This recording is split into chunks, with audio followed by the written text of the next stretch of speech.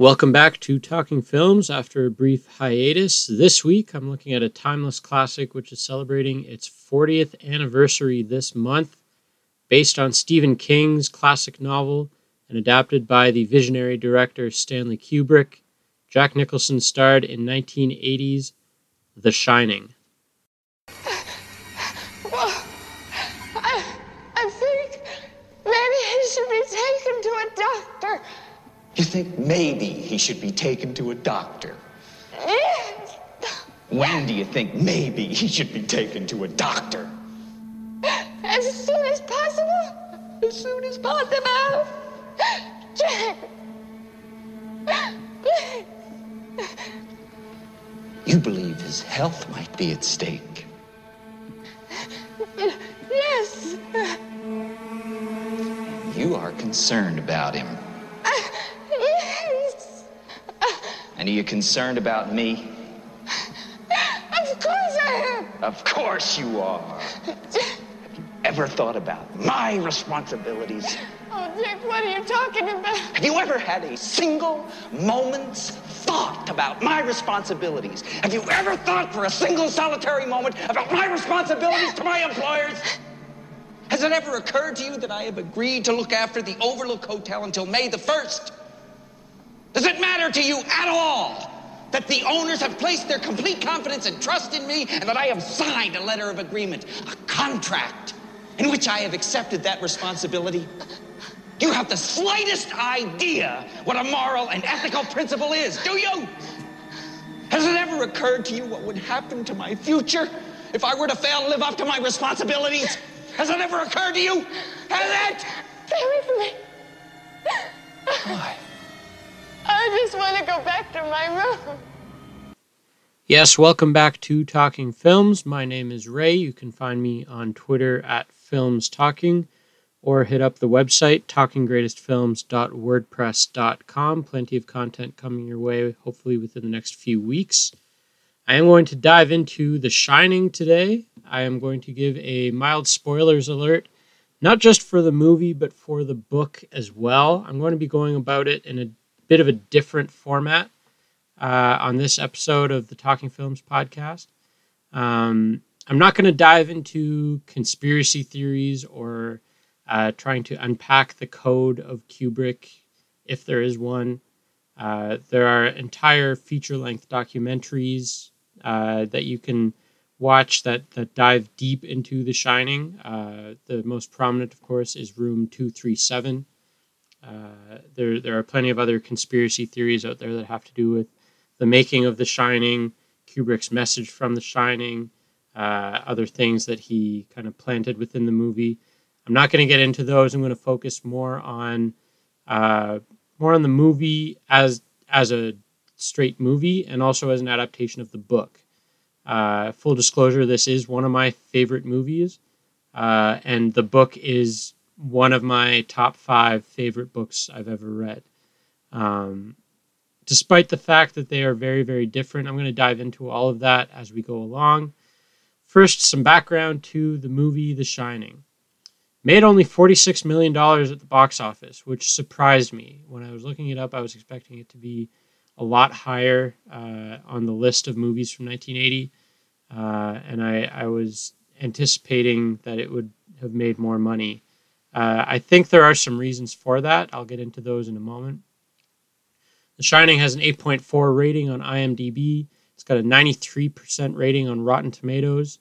And usually when I go into the movies that I do on the Talking Films podcast, I talk about what Peter Travers from Rolling Stone thought about it.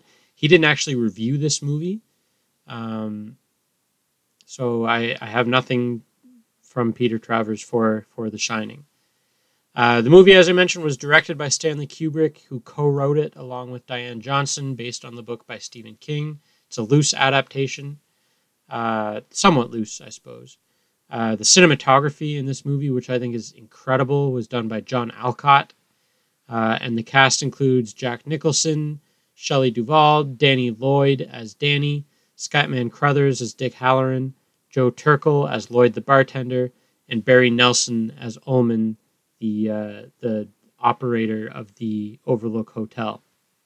So I mentioned that The Shining only made $46 million at the box office. I'm just going to situate The Shining's release into 1980 for you. So The Empire Strikes Back, Star Wars Episode 5. Empire Strikes Back comes out on May 21st, 1980. Becomes the biggest movie ever with a huge opening weekend. So that's May 21st. May 23rd, The Shining opens on 10 screens in the United States. It did pretty well considering it had a limited release, but it did pretty modestly throughout the rest of the summer once it was fully released on in the middle of June, I believe it was. It was also going up against movies like Blues Brothers and Airplane, which came out that summer, and another horror movie, Friday the 13th, which I think a lot of people would argue is potentially the greatest horror movie ever made, or at least the first great one, also came out in early May as well. So there's lots of things working against The Shining here. First of all, as I mentioned, Empire Strikes Back, biggest movie ever, comes out 2 days before The Shining gets its first release, and then Friday the 13th, only weeks before. The Shining isn't an action-heavy movie, and I will talk more about this in terms of why the movie works and why it doesn't.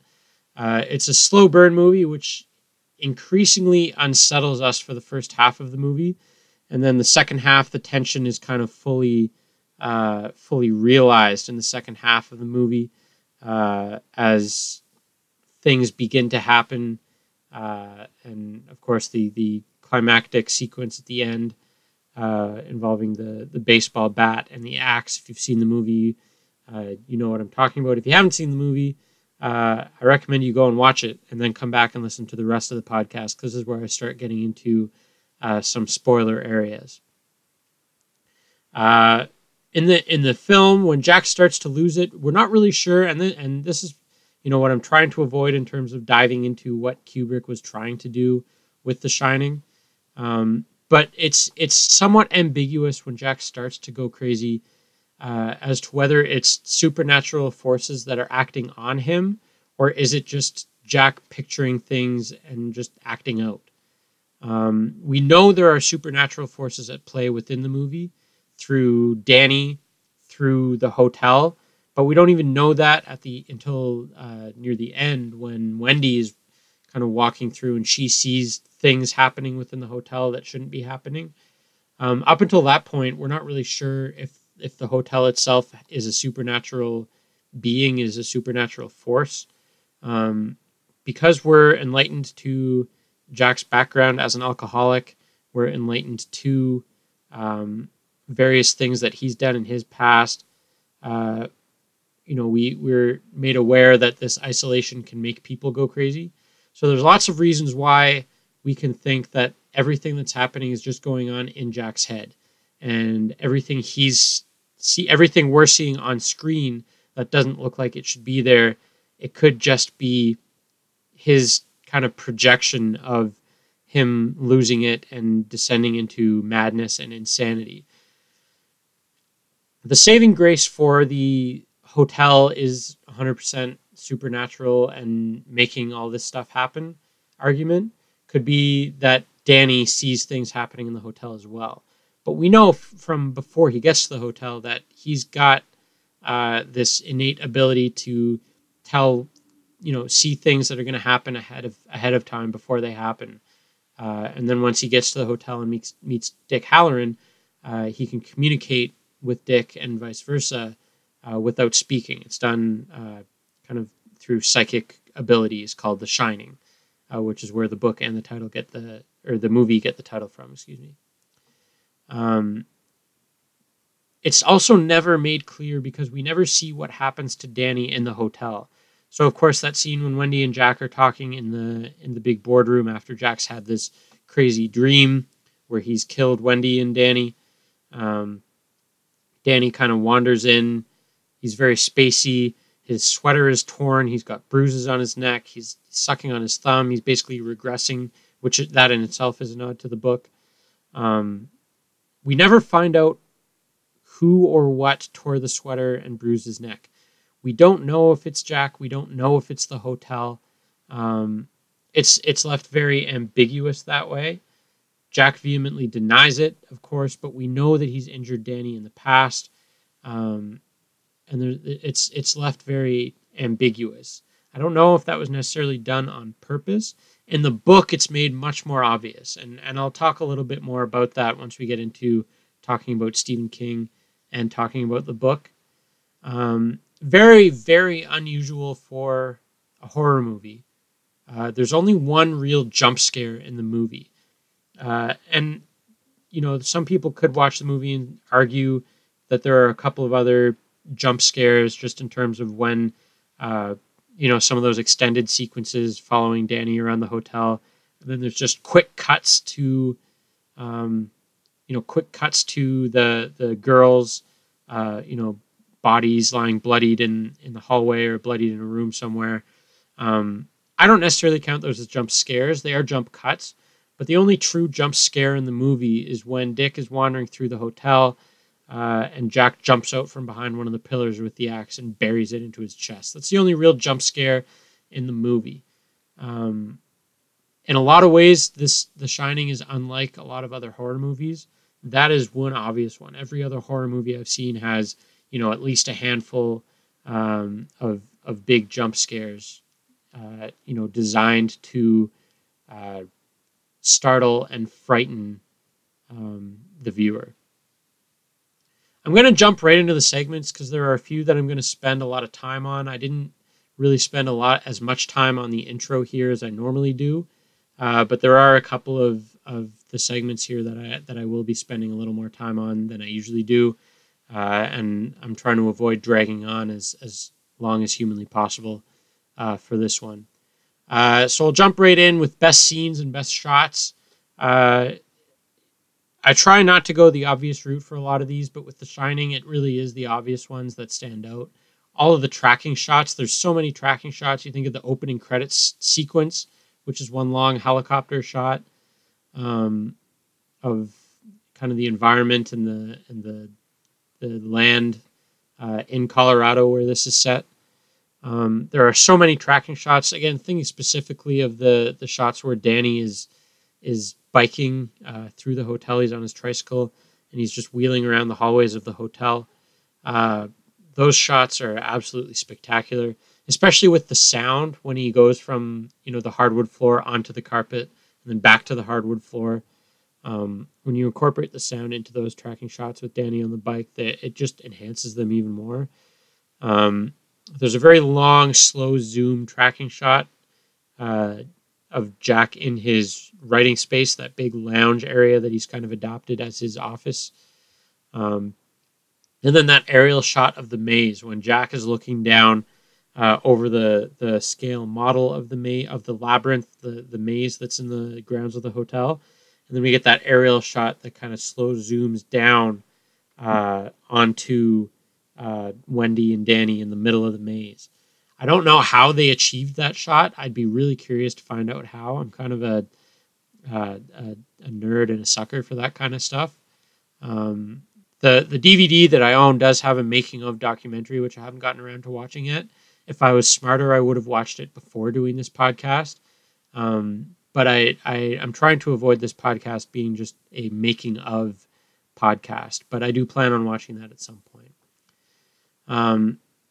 A lot of the Jack and Lloyd dialogue. So when Jack's sitting at the bar and he's talking to Lloyd, this presumably fictitious bartender that he's created in his mind. But again, that's left ambiguous as well. But a lot of that dialogue is really well orchestrated and really, really well shot. Whenever they're talking to each other, Jack is always basically almost looking right into the camera. And Lloyd is, when the camera's on Lloyd, he's almost looking just off camera a little bit. And it's a really neat dynamic that way, the way that those exchanges are shot. The bathroom scene with Jack and Grady, it's very brightly lit. It's a very white and colorful background, which is quite different than kind of the muted colors and not plain. There's a lot of stuff in the hotel, but it's just very muted within the hotel. The colors are very kind of one-dimensional or two-dimensional. Whereas in this bathroom, we get, I think it's a bright orange going around, and there's lots of mirrors, lots of lights. And it contrasts the scene taking place really well, because it's a really dark scene where it's revealed that Grady is the one who killed his family. And it's revealed that he is expecting Jack to now do the same thing. It's a really dark scene, but for that to take place in such a bright and colorful environment with a lot of mirrors going around the wall, it's a great contrast. And then the Danny and Tony scenes, I think, are really, really good too. I kind of refer to them as the precursor or the predecessor to the famous Gollum-Smeagol exchanges in the Lord of the Rings trilogy. I think Danny Lloyd really did an incredible job playing Danny Torrance. It's really weird that he never really acted after that. But again, he was only 5 or 6 when they shot The Shining. So just an incredible young talent on display in The Shining. For best quotes, again, the obvious one, ad-libbed by Jack Nicholson on set. Here's Johnny as he's breaking down the bathroom door. That's the standout one. That's the one I think a lot of people would remember. Most of the best lines do come from Jack in The Shining. When he's talking about Lloyd and he says, "I like you, Lloyd. I always liked you. You were always the best of them. Best goddamn bartender from Timbuktu to Portland, Maine. Or Portland, Oregon, for that matter." It really creates another level of ambiguity to this relationship that he has with Lloyd, because it's obvious that Lloyd is a figment. He's not a real thing that's there, whether it's the hotel projecting him or whether it's Jack projecting him there. Either way, that line just gives a great sense of familiarity between Jack and insert bartender here. Again, going back to this idea that we know about his past as an alcoholic. The whole argument scene as Jack is kind of following Wendy very, very slowly through that office when Wendy has the bat, that whole argument, and then the rant that Jack goes on is incredible. And he says, "You didn't let me finish my sentence. I said I'm not going to hurt you. I'm just going to bash your brains in." That's kind of the capper on what has been an extended, I think it's a 3 or 4 minute almost monologue that Jack goes on, but it's not a monologue. It's more of a rant. And it's just really, really, really well filmed, well shot, and well delivered. I think this is one of the better performances in Jack Nicholson's career. And that it's not a coincidence why he has some of the best lines in the movie. Why the movie works. I mentioned it off the top. It's just so unsettling all the way through. And I kept circling back to that word unsettling as I was watching it this time around. Because that's what I feel every time I watch it. I just feel unsettled. I know things aren't right. I know things are going to go wrong. And it leaves me with this feeling of unsettlement. Shelley Duvall is very unsettling in the movie, just from her appearance alone to her kind of unraveling as the movie goes on.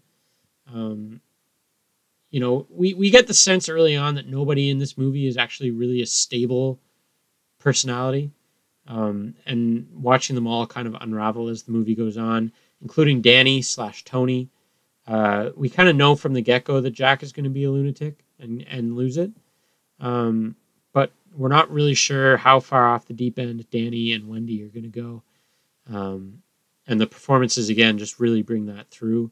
I mentioned the cinematography, which is absolutely incredible. There's a constant stream of camera shots which are just tracking the action. And that really contrasts the sudden quick cuts and jump cuts of things that we're not even sure we're properly seeing at first, And that first jump cut where Danny, he sees the girls in the hallway, and then all of a sudden it cuts to their bloody bodies lying on the floor. We're not even sure if that's really what we're seeing. at first. And after a couple more times, it's like, okay, no, that is a thing that we're supposed to see, and that is unsettling. And the movie does a really good job of contrasting those long, extended, drawn-out tracking shots with quick jump cuts, which kind of, the more that Jack especially loses it, the quicker those, or the more common those jump cuts get. So why the movie doesn't work? It is really different from the book. And I do know there are a lot of purists out there who appreciate what the book does and love the book and hate the movie. And there are people who love the movie and hated the book. I'm very much middle of the fence, straddling the fence here, because I love both the book and the movie, as I mentioned. But I do understand why people who love the book don't like the movie, and why people who love the movie don't like the book. The horror genre, just as in general, has a very selective audience. I myself I wouldn't consider myself a horror fan. Despite that, I really enjoy The Shining, and I guess I really enjoy different types of horror movies, such as The Shining, such as Alien. They're considered very avant-garde and different types of horror movies. Those are the types of horror movies I guess I generally tend to like. And the movie does take a while to get going, and if you haven't seen The Shining before and you're watching it now in 2020, so many people and so many movie watchers, we want instant pleasure. We want instant action. This movie definitely does not give you that. It's about 45 minutes into the movie before Jack starts to lose it, which is a long time by today's movie standards. But again, it's all about the payoff, I think. It's all about that climax at the end, and things are going to go wrong, and you see these characters unwind and unravel the more the movie goes on. The next segment is called Cotton Eye Joe, in which I talk about some of the main actors in the movie and talk about where did they come from, where did they go. So it's just about situating the movie within the timeline of their filmography, the timeline of their career. In this case, we'll be looking at Jack Nicholson and Shelley Duvall, the two, I think, obvious to say, the main leads of the movie. Jack Nicholson, prior to The Shining, had done a couple of westerns. He'd done Missouri Breaks with Marlon Brando, which is one of the bigger flops of all time, I think, at least critically. I don't remember what it did at the box office, but I know that critically it was considered a huge flop. So we did Missouri Breaks and then Going South with Mary Steenburgen and Christopher Lloyd. And he had done The Last Tycoon, which was an F. Scott Fitzgerald adaptation, also starring Robert De Niro. Then he did The Shining. The first thing he did after The Shining was The Postman Always Rings Twice with Jessica Lange. Very, very well received movie. So The Shining kind of hit another good streak for Jack, I think, after going through a bit of a slump, I think you can say, after One Flew Over the Cuckoo's Nest. For Shelley Duvall, right before she had a supporting role in the Woody Allen classic Annie Hall. Right after The Shining, actually, I can't remember if she filmed The Shining first or Popeye first, but Popeye's release date came after The Shining, which is why I lump Popeye into the post-Shining part of her career. It was, as I mentioned, it was the same year, but it was a musical comedy, which starred Robin Williams as the titular role. So kind of a night and day, yin and yang for Shelley Duvall, going from The Shining to Popeye. And again, I can't remember which one she did first, but either way, it's impressive to do something like The Shining and turn around and do something that's as goofy and out there as Popeye. So for the next segment, it's the runway segment. So we talk about, someone involved in the movie whose career was just about to take off. I think every episode I've done so far, it's been an actor. And I think, looking at the movie when it came out in 1980, it would be easy to say that the actor who was on the runway and who was about to take off was Danny Lloyd, who played Danny. He never appeared in anything after that. He has two more credits to his name, one in 1982 and another one in Dr. Sleep, which I'll talk about a little bit in a few minutes. But he never really acted after that. So for me, I think the clear runway winner, if you make this the runway award, or person whose career was about to take off, I think it's Stephen King, which sounds weird because the movie turned out so much different than the book, and Stephen King has gone on record time and time again saying that he hates the movie and that he does not think it is an accurate adaptation of the book. But here's why I think this kind of created his career takeoff, if you will. In terms of books, all that he had done before, and I will go into a bit of a list here, but in terms of books, prior to The Shining coming out, he had only written Carrie and Salem's Lot. And then he wrote The Shining, which was published in 1977. In between that and The Shining coming out as a movie in 1980, he started to gain a little bit of relevance. He wrote a book called Rage. He wrote a book called Night Shift. He wrote The Stand in 1978. The Stand is one of his classics. A lot of people would regard that as his magnum opus. Given the fact that it was written so early in his career, I would dispute that, but not vehemently. I would not strongly disagree with that take. Then in 1979, The Long Walk and Dead Zone came out. In 1980, he had written Firestarter, or he published Firestarter, excuse me. And that was all that he had written prior to The Shining being released as a movie in 1980. He'd written drafts of his novel The Gunslinger, which was then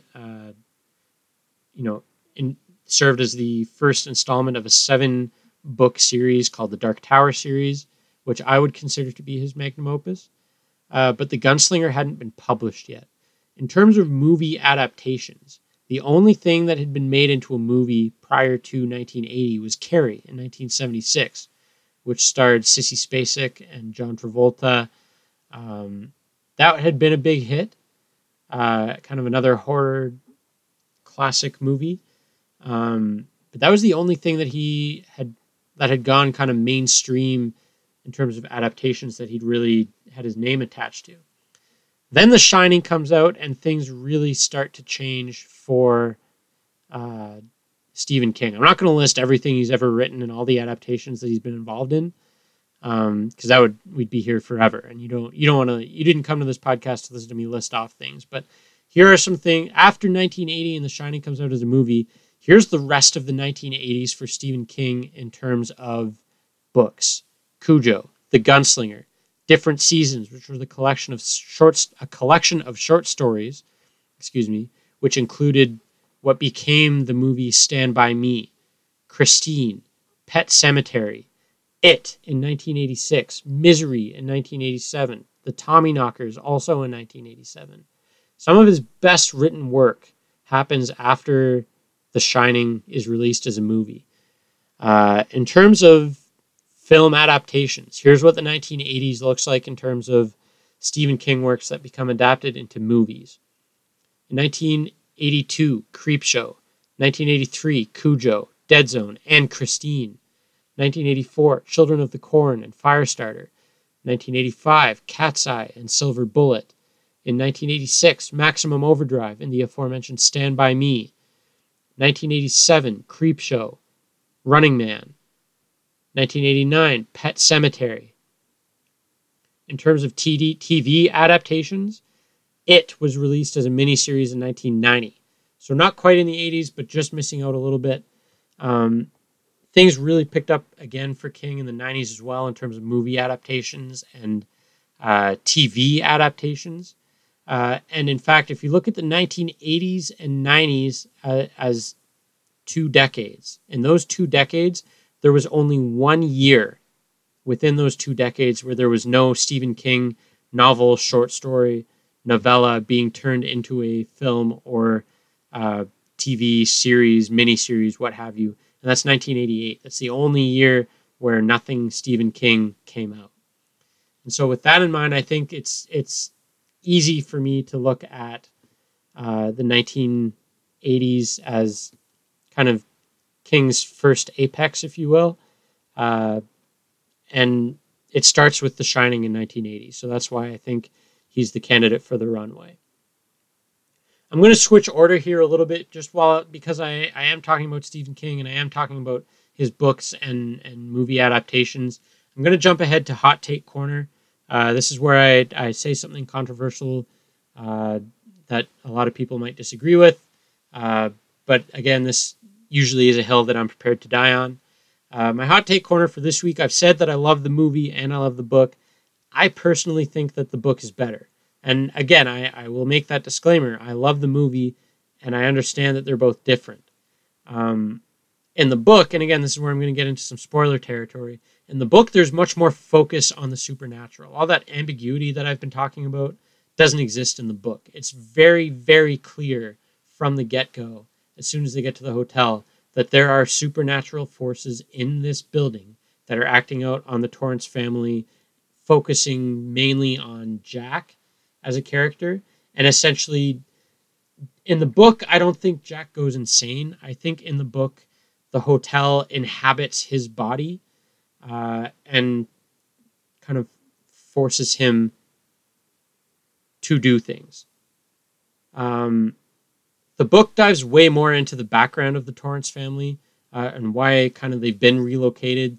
They jump around geographically a couple of times in their past, and it kind of resolves or kind of ends up with them being relocated to the Overlook Hotel for the winter as kind of a way to make a little money and just get away from everything that's been in their past before. In the book, Jack feels like much more of a real person. And I think this is partly because of Jack Nicholson. Anytime he shows up in a movie, you know that there's like you're aware right from the get-go something is going to go wrong with this guy. He's going to lose it at some point. Whether he's crazy already or whether he's going to go crazy, chances are you're going to get Crazy Jack at some point.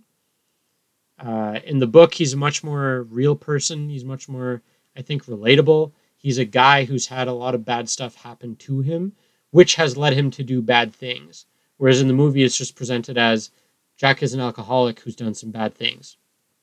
And we don't really get to relate with Jack or sympathize with Jack as much. And I mentioned the hotel just really turns him evil.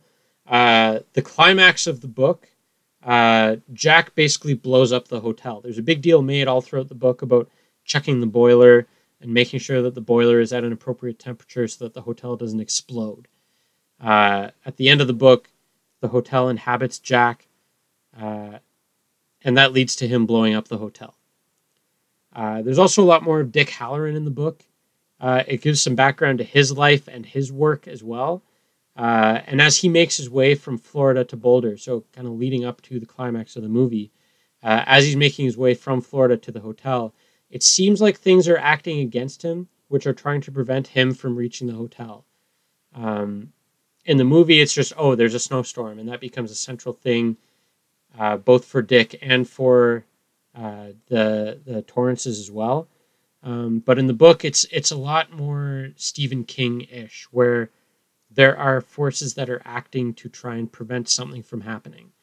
And if you've seen the miniseries or read the book 11/22/63, which Stephen King wrote about 10 years ago now, whenever Jake tries to change something from the past, so it's about an English teacher who goes back in time and tries to change the past. He tries to prevent the assassination of JFK. Whenever he tries to actively change something from the past acts against him and tries to prevent that from happening. And if you've read a lot of Stephen King's work, you know that there's a lot of overlap between his stories and the stuff that he's written. And it kind of feels like that. It kind of feels like the hotel is kind of reaching out, and it can feel that Dick Hallorann is coming to help the Torrances, to help Wendy and Danny specifically. But it's reaching out and trying to prevent Dick from reaching the hotel. In the movie, as I mentioned, Dick gets his chest caved in by the infamous axe in the one jump scare. In the book, he actually survives, and the hotel even briefly tries to inhabit him as it did Jack after the hotel blows up. Dick plays a pretty important role in the early stages of the novel Doctor Sleep, which I mentioned a little while ago. I haven't seen the movie Doctor Sleep yet. Again, if I was smarter and if I was a better podcaster, I would have watched it so that I could kind of compare that to how they kind of treated the differences between the book and the movie. But I'm really interested to see how they treat the differences between book and film adaptations in Doctor Sleep. I mentioned we actually have sympathy for Jack in the book. And yeah, he does snap and Jack does go crazy. Again, thinking specifically to the flashbacks to the past. He does lose it a couple of times, but by no means am I saying that he was right in snapping and condoning his actions, but we can almost come away from his actions saying that he was almost justified in doing that. Like there are lots of things going on that make us sympathize with him and feel bad for him, and then when he snaps, it's like he shouldn't have done that.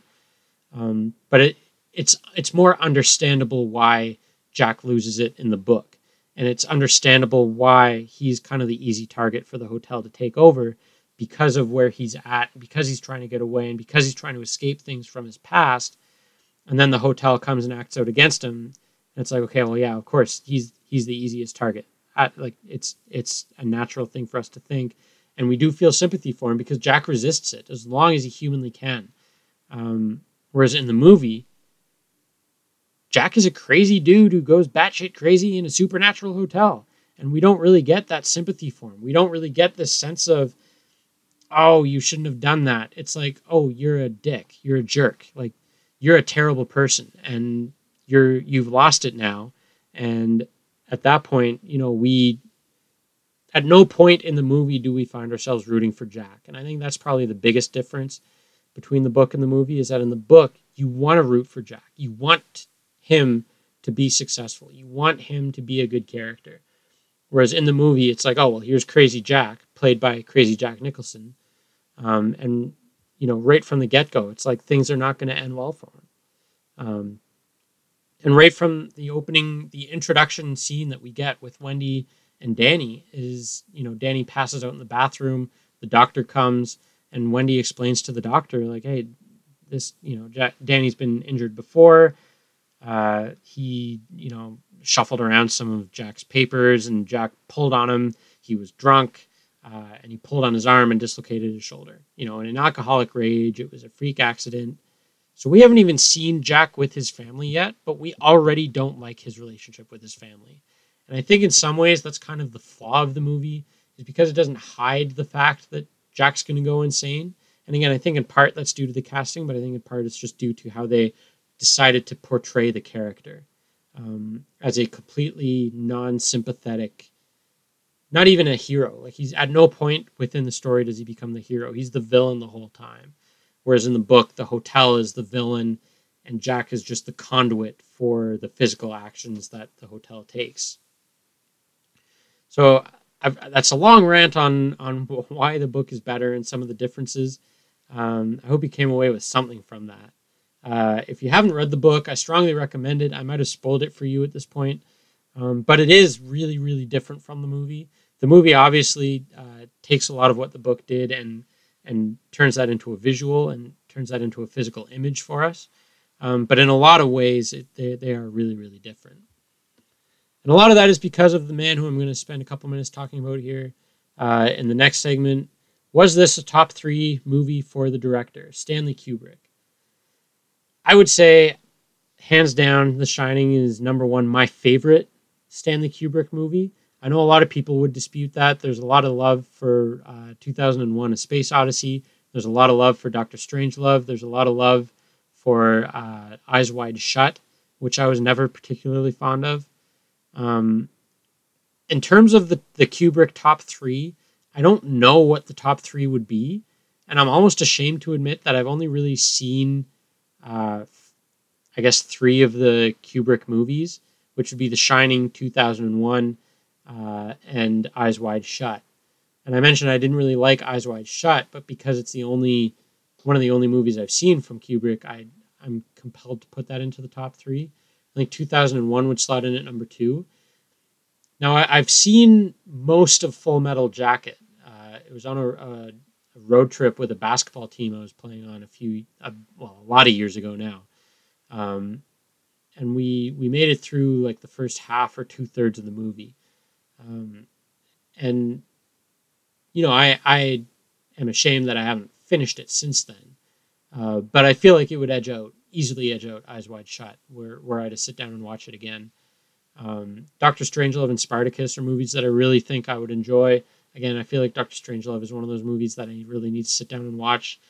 Being a big Peter Sellers fan, being a big fan of movies that have an actor playing 2 characters, and that's kind of a tease as to what the next movie I'll be doing is on the Talking Films pod. But yeah, I think The Shining number 1, so obviously it's in the Kubrick top 3. Just a little bit of trivia that, you know, I mentioned that there's a lot of well-documented trivia about The Shining. There's making of documentaries. There's documentaries that dive into the conspiracy theories behind it, like the Apollo 11 stuff. I'm not going to dive into that at all. I mentioned Danny Lloyd, the actor who played Danny Torrance. He hasn't acted since. He has 2 credits to his name. He's a science teacher in the Midwest United States. So imagine having Danny Torrance as your science teacher, and what a trip that would be. The bathroom door, which Jack chops his way through, Props had built him a normal like prop door that would be easy for him to go through easily with the axe. But Kubrick wanted the door to be a little bit of a struggle. Like, he didn't just want it to be a like one chop clean through. Jack Nicholson had been a volunteer firefighter in his past prior to being an actor. So he tore through that prop door way too easily. So props had to go back and they had to put filming on hold for a couple of days while props built basically a real door for Jack Nicholson to tear his way through. It's well documented that Shelley Duvall suffered from a lot of mental and physical exhaustion on set while filming this movie. She suffered some physical illnesses and hair loss, along with I don't know if terming it PTSD would be proper or politically correct at this point. But she was basically put through the ringer and put through hell by Kubrick, particularly in those last few scenes when she's kind of she's not losing it, but she's really failing at coming to grips with what's happening around her, and she becomes very sobby and weepy and hyperventilates a lot. There's that famous rant that I was talking about where Jack rants at her for a little bit and she's swinging the bat. They did that. I've seen different numbers, but the kind of the average one that I've seen is that Kubrick made Shelley Duvall film that scene about 80 times. And looking back at it, both Kubrick and Jack Nicholson both said that Shelley Duvall's work in The Shining is some of the best work they've ever done. So good that she got credit for it, but really put through the ringer on the set. For the role of Jack, before landing on Jack Nicholson, Kubrick considered Robert De Niro for the role of Jack, decided he wasn't psychotic enough. Then he considered Robin Williams, who was just kind of approaching fame at that point. He'd been in Mork and Mindy and a couple of other small projects, but Kubrick said, and probably rightfully so, that Robin Williams was too psychotic for Jack. The one that stood out to me was Harrison Ford, who he had eyed for the role of Jack. That would be, I think, a really interesting movie, and probably more in line with what Stephen King wanted for the role of Jack.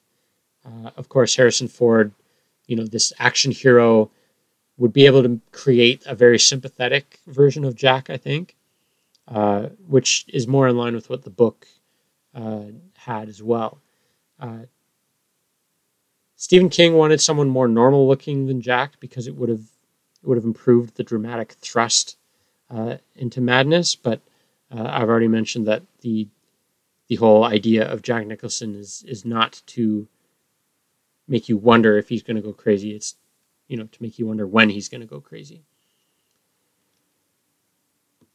Now we get to the awards. This has been probably my least favorite segment that I've come up with because I've gotten pretty heated on a couple of the episodes about some of the movies not winning awards. And I know that's not why movies are made, but when you get to something like The Shining and you see that it got no love from the Academy for the Academy Awards, it is upsetting. And The Shining was actually nominated for 2 Razzies.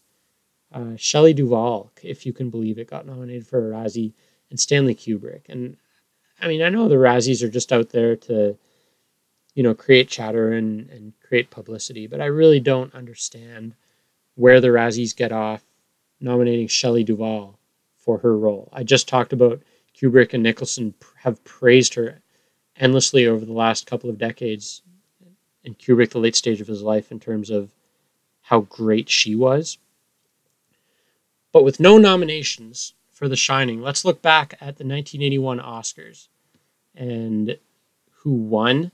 I won't go through all the nominations, but for Best Actor, that was the year De Niro won for Raging Bull. I don't think Nicholson would have been able to upset that one. That's pretty incredible performance. Supporting Actor was Timothy Hutton for Ordinary People. Best Actress was Sissy Spacek for Coal Miner's Daughter, and Supporting Actress was Mary Steenburgen for Melvin and Howard. I think you could have made a case for Shelley Duvall to maybe at least be nominated for one of those categories. I don't know if you'd consider her the lead actress or a supporting actor. Set decoration went to the movie Tess, as did cinematography. I'll never wrap my head around how The Shining didn't get at least a nomination for either of those categories. Best Director, Robert Redford won for Ordinary People. The nominees were Scorsese for Raging Bull, David Lynch for Elephant Man, Richard Rush for The Stuntman, and Roman Polanski for Tess. Not going to lie, I haven't seen any of those movies other than Raging Bull, so I can't speak to how good they were. But again, it's just hard for me to wrap my head around Kubrick not receiving a nomination. In terms of the score, Best Music, Fame won Best Music at the Oscars that year. Music in The Shining is something that I hadn't really talked about a lot or thought about a lot until watching it this time around. The music really sets the mood and helps enhance and create that sense of unsettlement, that unsettling feeling that we have. And it's bizarre that it didn't get a nomination, but I at least understand that. Altered States, Tess, Elephant Man, and Empire Strikes Back were the other nominees. Ordinary People was the winner of Best Picture that year. So I mentioned I have a few projects lined up. I have a Top 10 Tuesday coming to the website, talkinggreatestfilms.wordpress.com. That'll be coming your way on Tuesday. I'll be breaking down the top 10 movie trailers from the last 10 years, or from the 2010s. I also have the Mission Impossible series, which I'm going to start breaking down within the coming weeks. I'll be looking at each movie one by one in a similar but slightly different format to what I do, generally speaking. And when I talked about Dr. Strangelove, I talked about how I love when one actor plays 2 roles in a movie. I will be looking at another movie that is celebrating a milestone anniversary this year from 1940, so its 80th anniversary. The Charlie Chaplin classic, The Great Dictator, will be coming your way. So thank you for listening. Please stay tuned. However you listen, on Spotify or Anchor, Google Podcasts, however you listen, thanks for tuning in. Again, find me on Twitter at Films Talking, or the website talkinggreatestfilms.wordpress.com. Thank you very much for listening, everyone. See you again next time.